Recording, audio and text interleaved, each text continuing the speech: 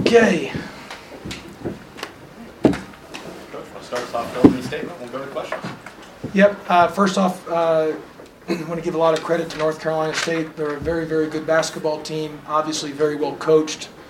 They got a lot of really good players, and as usual, these North Carolina State, Georgia Tech games just come right down to the wire, and it's possession by possession.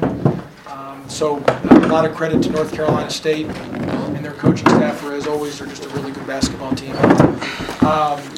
Our guys fought, battled, clawed their way. I kept telling you guys, we're at the doorstep, and we've improved. We have gotten better as a team.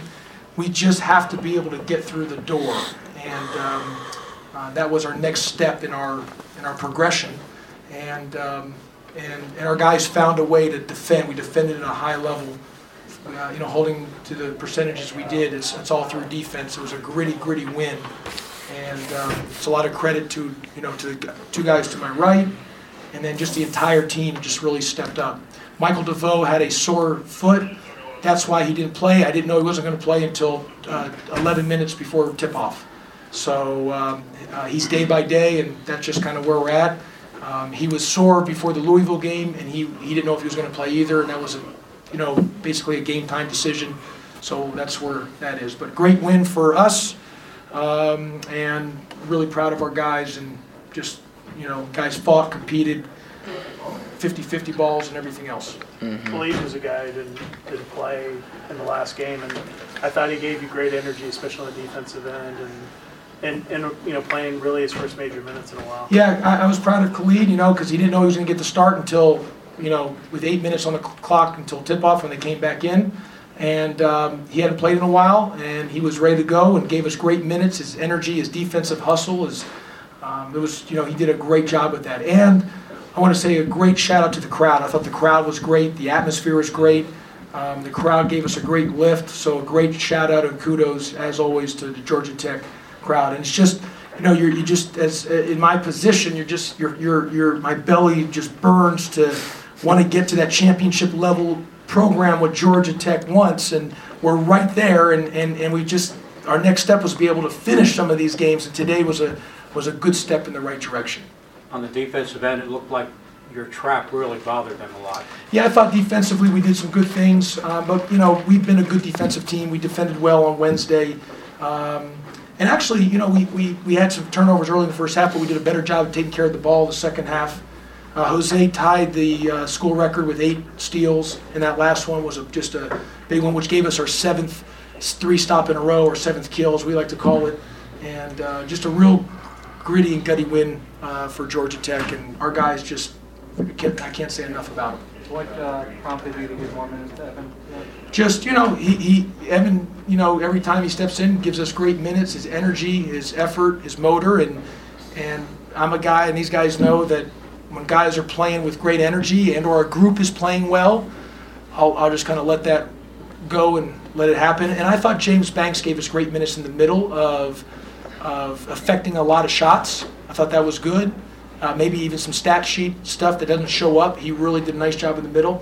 And I thought when we had James out and Moses was at the 5, that there was a stretch there defensively. I thought Moses did a good job defensively as well. Was it by design to limit James' minutes, or is that?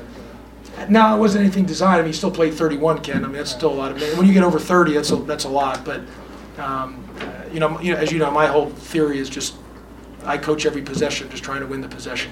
I think you got more of what you kind of expected out of Jordan today in terms of. I thought it was Jordan's most complete game, Kelly, and he's getting better. But 7 rebounds, 6 assists, and he's getting better, and he's starting to understand and just the right way to play. He's becoming a good basketball player. So just a really, really good win against a very, very good North Carolina State team that's very well coached. Jose, can you talk about the steal at the steal where you got fouled, and then the steal at the end of the game, kind of what you saw in those 2 plays? I was just playing with, I know we need to win this game. Like Coach said, we got to finish strong. We fell short last 4 games, and he was like, you got to step up and try to get this win, and that's what I was doing, and it just fell my way. How much of a challenge, or how much did you enjoy meeting that challenge of Johnson, who is one of the best players in the league. Yes, he's a very good player. It's a blessing to play against him. Like ACC, like Coach said, is a tough league, and I play against great players all the time. And he was just one of those, and he's a hell of a player. And yeah. Evan, it seems like you're getting more comfortable playing in space and kind of embracing a role where you're playing sort of a hybrid position and then a stretch four at times. Can you talk about kind of that comfort level and being able to make plays for yourself and teammates today? Yeah, I just feel like the more I'm out there, the more experienced I am, and I just get more comfortable, and it really helps my game, and I'm just playing comfortable.